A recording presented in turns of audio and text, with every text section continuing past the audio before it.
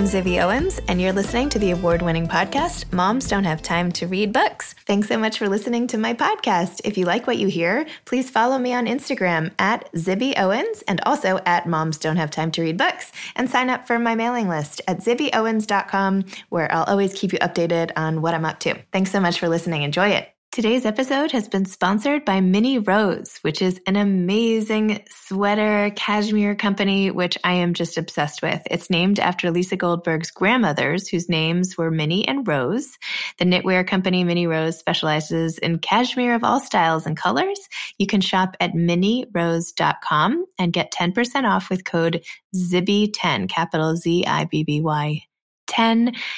You can see some of the sweaters I've been wearing lately on my Instagram lives and try to shop those. They're so lightweight and comfortable and they fit great. And I'm a huge fan. I'm excited to talk to Phyllis Grant, who is an IACP finalist for personal essays and memoir writing and a 3-time Saveur Food Blog Award finalist for her blog, Dash and Bella. Her latest book is Everything is Under Control, a memoir with recipes. She has cooked in world-renowned restaurants, including Nobu, Michael's, and Bouley. Her essays and recipes have been published in a dozen anthologies and cookbooks, including Best Food Writing in both 2015 and 2016.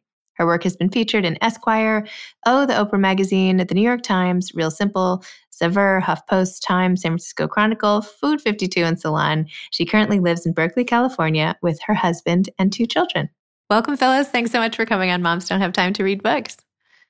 Thanks for having me, Zibby. I really appreciate it. It's my pleasure. As I told you when we did our Instagram live chat, I really enjoyed your book. I mean, it is so beautifully written and it's so unique in the structure to it as well, how it's short chapters and recipes at the end. And I don't know, it was just fantastic, especially for now, I have to say. So thanks.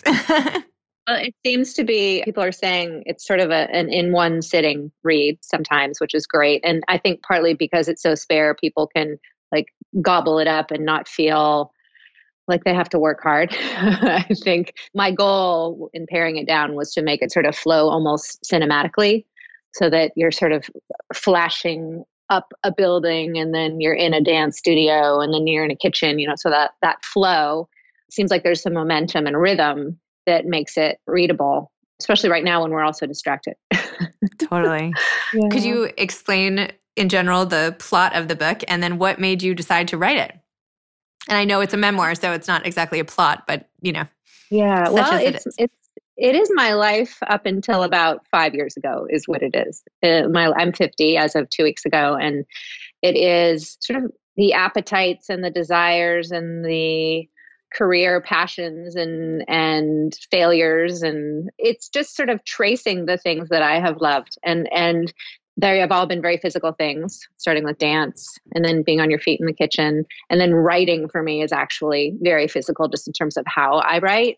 So they're all connected. They're all of a piece. They're all part of me. But it's just this book sort of shows how I followed these different, appetites throughout my life, for whether it's food or writing or yoga or dance or parenting, being a birth doula, just really just diving in deep to some of these things. I don't seem to know how to do things like in a casual way. And that's sometimes a good thing. And sometimes I think a little dangerous because I go too deep into it and I get overwhelmed. So, but the book is essentially, it lands on 17 recipes at the end. And these recipes are not directly referred to in the book, but they're alluded to there. It's just, they're templates for comfort cooking, which is what I've been doing since I had kids 17 years ago. So these aren't the recipes I learned cooking in restaurants in my 20s. These are this is the food I've cooked for my family for the past 17 years.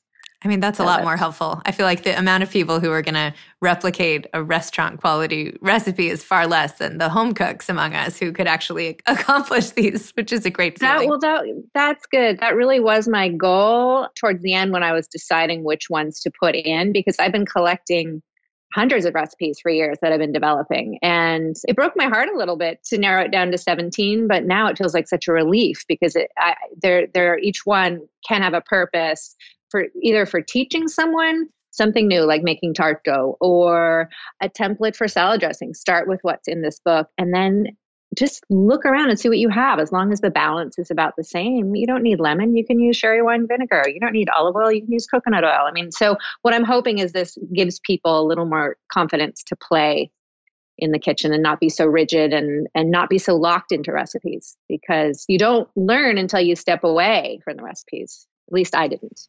That's true. I want to try the cottage cheese pancakes, but I don't have any cottage cheese right now. So. But you know what? That's a great example, because if you don't have cottage cheese, you can use yogurt.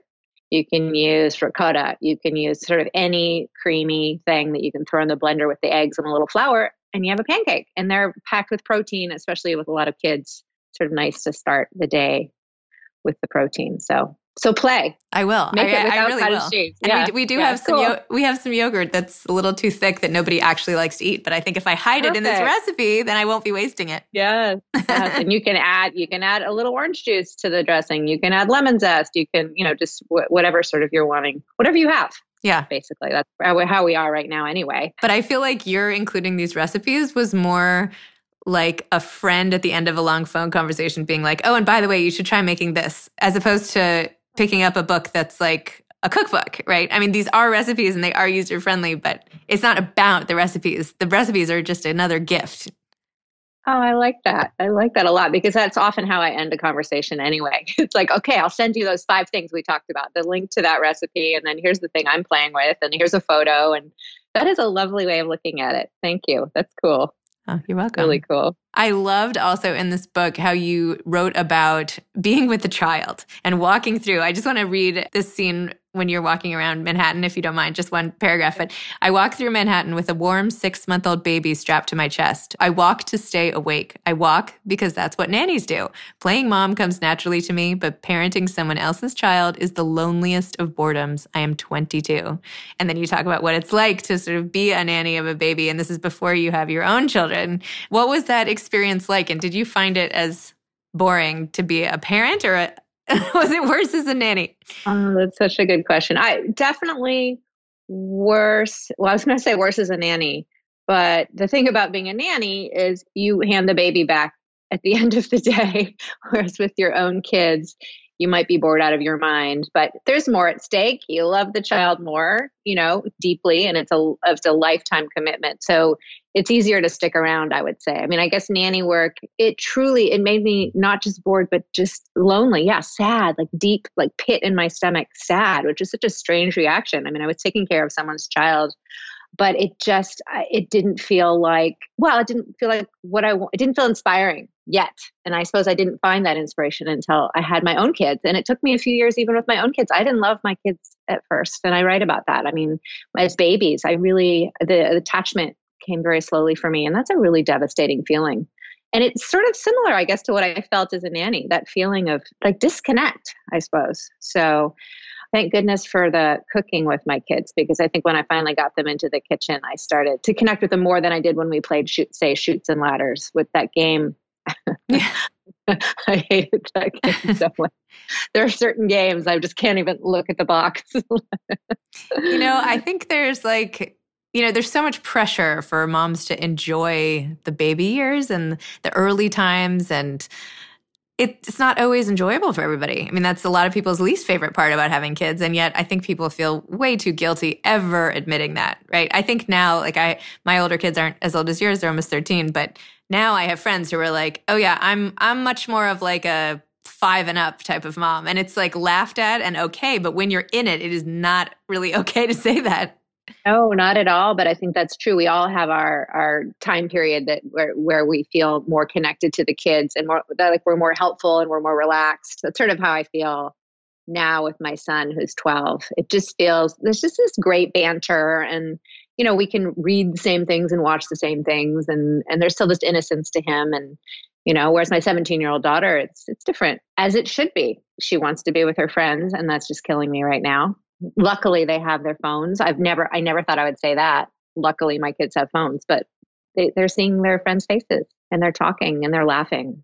My daughter, for the first time yesterday, actually was crying at how much she misses everybody. Like, she's been such a trooper, but it is so hard. And she's so social. I think for some kids, half my kids are fine staying home. The other half would much prefer to be out with people. So I don't know. It is the waves that we're feeling as exactly. grown-ups. But the kids, I think they are more resilient. They are stronger than we are. Most of them are less fragile somehow. They just adjust to the new normal. Yes. Thank goodness they're so resilient. But I feel like I'm surrounded by grown-ups who are not really adjusting at all. During the cocktail Zoom hour, it's just like there's always someone falling apart. You also wrote about 9/11 in this book, and you did it in such a way that you'd never actually say you're writing about 9/11. It's like one of the ways that unless I missed it, but it's more That's right. like you don't reference the date. I mean, you make it clear. So you just say, and it comes after a scene where you're eating and you're married. And then all of a sudden we spend the morning looking downtown. There are no cars. They come later, driving too fast, speeding uptown, filled with people in suits covered in ash. So all of a sudden you have to pick up okay, wait, where is she now? What's going on? And then all of a sudden you realize, and then you're immersed in another moment with you. And I think that how did you, this is the trick you keep using. And maybe this is the cinematic vision that you were referring to earlier, but how do you do it without confusing the reader? Because it wasn't really confusing. I don't know, how did you do that? Well, I think partly because, and I can't remember if we talked about this on the previous, I don't know, Instagram Live, but this book was a really long memoir at one point a few years ago. So a lot more of those details were in there originally, probably saying 9/11 and really giving the specifics and the date and the World Trade Center. And although I think I do mention that at one point, but you're right, it's not for quite a few paragraphs. Do I even say this? The South Tower starts to fall from the sky. So I think by paring it down so carefully for so many years, I was able to leave behind just enough. I mean, that was my goal. And sometimes, for example, the page before when we get married and then we eat 12 cakes. I mean, that's really all you need to know about that day, because that's all I remember. And you know what? We didn't have a wedding photographer because I don't know why. I just was we don't need to spend money on that. This is before I started taking my own pictures. It just wasn't important to me. But we have one photo someone took of the 12 cakes. That's it. But for me, that's the wedding. So that, again, with the paring down, it wasn't that I wore my mom's wedding dress or that I had my parents on either side of me walking down the aisle, although those are beautiful, moving details for me. I guess when I was examining that particular day in my life, it was the cakes that just rose to the surface as most important, the essence. And I've used that word a lot. I've been talking about this book a lot this week, various podcasts and so on, and the word essence keeps coming up, that's what I was hoping to do, is find the essence of that day as opposed to all the details. It's almost like you're making a reduction of a sauce, right? It's this is have you used that a lot? We got to come up. I have to come up with something new. I have. A few people have said that, and that's exactly right. And another friend of mine has a very similar analogy, which is, do you know about dry farmed early girl tomatoes? No. There are these tomatoes. They're so beautiful. And in California in the summer, they're all over the place at the farmers markets. And what they do is they deprive the tomatoes of water. So they're almost like reduced tomatoes. They're small and they're deep red, and they almost taste like tomato sauce reduction because they've been deprived, and they have to suck nutrients out of the soil because they don't have water. So my friend Anne, actually, she read my book and she texted me right away, and she was like, "Your book is like a dry farmed early girl tomato." And I thought that was such a lovely thing to say. And it's very much like this reduction of life, the essence. And, I didn't set out to do that originally, but the book that I wrote many years ago wasn't good. It wasn't right. It was, I keep using the word bloated. It was just too much. So I don't know. Sometimes I wonder if I went too far in the other direction, but once I started reducing it down, I couldn't stop, I guess is what I'd say, until it felt right. Although it was hard to let go. There was a point where my agent said, "Okay, stop." Yeah. Leave us something. Right, exactly. Because I could have rewritten it. Yeah, it's not a magazine article. Yeah. I'll just read one more, and this is your full commentary on a move, which it would take me 20,000 words to describe, I think. You just write, we moved to Berkeley in the condo above my grandmother, Phyllis. We worry a lot about how noisy we are, the barking dog, our toddler's tantrums, our fights, my occasional throwing of a plate or a book or a clog, every single episode of 6 Feet Under. And then that's it. And then you move on. It's so great. No, it's just like so perfect. It's almost like little poems, like not to keep analyzing or, not that it matters this much, but, to keep talking about the form. But it is what I think is so unique about the way in which you tell your story. And I really respect when people try to do it in a different way because I read so many books. So I don't know. Thank you. Yeah. Well, it's funny when I hear you say the clog, the book, that I can see like the dent in the wall from the book in the bedroom, and I remember the clog flying through, these are things, they are dramatic, but they're also just what happens every day. Something like that, when we have little kids and marriage is hard and everyone's sleep deprived and, a plate will fly across the room every now and then. You're not coming to my house. I'll tell you that much. I'm going to keep my cabinets closed. I haven't thrown a plate in a decade, so okay, those days are over.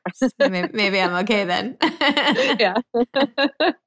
Oh my gosh! So when you were writing this, it sounds like the process was very involved, given that it was essentially a completely different book to start. So how long did it take from when it was what you called bloated, which I'm sure was also just like an awesome book, to now it's like the reduction version 2.0 of this book? I think it took about 3 years, but I wasn't working on it a lot. My husband is a writer, director, actor, and he had a film called Captain Fantastic starring Viggo Mortensen that he wrote and directed and toured with that for a few years. And it was really all encompassing. And I didn't have a lot of time because I was home alone with the kids. And my sort of meditation or my peaceful 10 minutes, if I had them, would be with this book. So I would spend sometimes 10 minutes, sometimes 5 minutes. Sometimes I would just sort of grab one sentence and just sort of rework it in a day. So that's partly why it took so long. But I loved it. It didn't feel like a burden. It just felt like every time I got to sit with the book and move things around, it got better and stronger. And I also worked with a freelance editor, my friend, Kenzie Wilbur. She was my editor at Food 52. So she helped me, every few months I would send it to her and she would go through and give me some comments. And we both had the same desire to get it, to really figure out what we could cut out. And there was a lot to cut out. As we talked about last time, you were saying maybe pull some of those things back and, look at some of those fragments, those cutting room floor fragments might be worth playing with now. Totally. Yeah. Get another couple books out of them. Yeah, right. Exactly. Although I don't know. In some ways, I feel like maybe I took out the right stuff, I don't know. Would you want to write another book on a different topic now, or are you kind of over the whole book writing thing, or are you just getting started, or how do you feel about it? Well, I have been collecting recipes as I mentioned. So I'm working on a cookbook for sure. More comfort food, a lot of salads, a lot of tarts. And I'd like to write about perimenopause, actually. And I've been gathering some information from other friends going through it. And I think that's going to be my next either essay or book like this. It's certainly, there's a lot of food sort of woven throughout that experience as well for people as hormones shift and a lot of emotion and a lot of similar stuff to this book, actually. So I feel like that's the next phase of my writing. My kids are old enough now that I don't want to write about them. So that's difficult in some ways because something will happen and there'll be great dialogue and a great exchange and something really powerful that I want to, tell the story of involving my kids. And sometimes I'll take notes on that and set it aside, but most of the time I just let it go. And that's hard, but I also feel like I have my kids in this book when they're young, but it just didn't feel right to write about them as teenagers. I can write about my little toddler in my arms. That feels appropriate because it's still my story. I feel like if I were writing about my 12 and 17-year-olds now, it's too much their time and their stories. They're not mine to touch in some ways. That's what I've been realizing, which is hard because I want to write about what I'm experiencing. I mean, maybe at some point I will. Maybe it's just time. Maybe in a few years or in a decade, I'll be able to. I would keep writing them down because otherwise you'll forget, because I forget everything unless I write it down. Yeah. And then maybe one day you'll want to write a fabulous novel and this will be a character and you'll have all this background stuff or wish you'd written it. Or maybe you'll just want to look back on it and remember your kids, Yeah. Well, one other thing in terms of just the structure of this book is that I pulled a lot of stuff from emails that I had written to friends. So partly how I got through some of the harder stuff is by writing about it to my friends and having a back and forth. And a lot of that stuff right now, that's where when I'm writing about my kids now, it's in those emails. So I'm just realizing they are in a place where I can capture them, because unless all emails disappear, every now and then I have that fear of like, oh my God, I'm going to wake up in that cloud. It's just, totally. It's going to be gone. I'm like, I should print everything. I should just spend a day printing my heart out, because then otherwise you put it on a tiny little thing and I'm like, what are these? And then I throw them out. It's like my entire college is like, I throw out without even realizing it. So yeah, it's so true. Yeah. But emails, I mean, if you keep them, that is just that's our diary in some ways now. And so it's a good thank you for that sort of reminder to write these things down and to sort of pull them together and keep them for who knows what. Who knows what? Because, the stories with my teenagers are just as important as the stories with my toddlers. But it is complicated though when you step outside yourself and into someone else's story. And that was the hardest stuff to write in my book, actually. The stuff about my mom when she lost a baby at 24 weeks. That was the last thing I wrote, and I actually ended up rewriting it. She actually told me it was much harder than what I'd written on the page, and much more devastating, and much more blood, and much more. I interviewed her about it. This was right before the book locked, and I was able to rewrite that paragraph about her, and it felt more accurate, and it felt really important to her that it was obviously more accurate. But that's the hardest stuff. Like when I was writing about my grandma Phyllis too, because I don't know exactly what she was feeling at 10 when she was cooking for her mom when her dad just died. Wow. So, yeah. Well, do you have any advice for aspiring authors? Well, just sort of what I was saying about emails. Like I've had various friends tell me over the years to just keep your fingers moving. So whether you're tweeting or emailing or handwriting a letter to a friend, that's all writing. It's all a practice. It's a meditation. So just keep your fingers moving, I would say. And don't be afraid to just write some really bad stuff, because I have written some really bad stuff and just get it on the paper. And then great writing exercises to do what I did with this book is to take something that's way overwritten and try to pare it down to a few sentences. Whoa. It's a really fun game too. You're into writing games, which so much are. Anyone with some extra time, line up the writing game. Forget shoots and ladders. It's all about writing games now. Actually, it would be a great exercise is to open any book and grab a paragraph, whether it's a novel or a memoir, and then try to reduce it down to one sentence, rewriting it to one sentence. That can be really fun too. You should post that. You should post like a challenge and then have people post their answers. I like that. Right? That would be fun. Yeah. And that would inspire people to write. Right, exactly. Or just post the paragraph and then, And then have people reduce. Yeah. And have people reduce it. So cool. Like, call it like, the daily reduction or something. Right. No, seriously, it's fun. You could make it a newsletter. Like that would be fun to play. You are an ideas person. I know. I have a few friends just like you, or I sit down with them, and by the time we're done with tea, they have like 10 assignments for me on things I need to. I am so not an ideas. No, I actually find it so comforting because I don't know what I am, but I'm not an ideas person. So thank you for. No, I feel bad because I'm always like, here's what you should do. And I'm like, this is bad. It doesn't mean it's a good idea. I have tons of bad ideas, but I do have a lot of ideas. Anyway. I love it. It's so great. Well, it was really great chatting with you today. And I'm going to try the pancakes for breakfast tomorrow. I'm excited about it. Good. So I'm moving this out of my office and into my kitchen. I like that. That's cool. Yeah. And thank you. Thanks for your book. Everything is under control. I hope you're right. Yeah. Yeah, me too. Yeah. Knock on wood. Come on. Yeah. Well, thank you so much. This was really fun. This was fun. Thank you so much. All right. My pleasure. Bye-bye. Talk to you later. Take care. Bye. Thanks again for listening to my podcast, Moms Don't Have Time to Read Books. If you liked this episode, please follow me on Instagram @ZibbyOwens and @Moms Don't Have Time to Read Books, and sign up for my mailing list at zibbyowens.com so you can always hear about the latest things I'm up to. Thanks a lot. Today's episode has been sponsored by Mini Rose. Check it out at minirose.com and get 10% off with code ZIBBY10, ZIBBY10. And go shop for some sweaters. Thanks so much to Steve and Ryan at Texture Sound for the sound editing. And thank you to Morning Moon Productions for providing this fantastic intro and outro music. Thanks for listening. You could always email me at zibby@zibbyowens.com.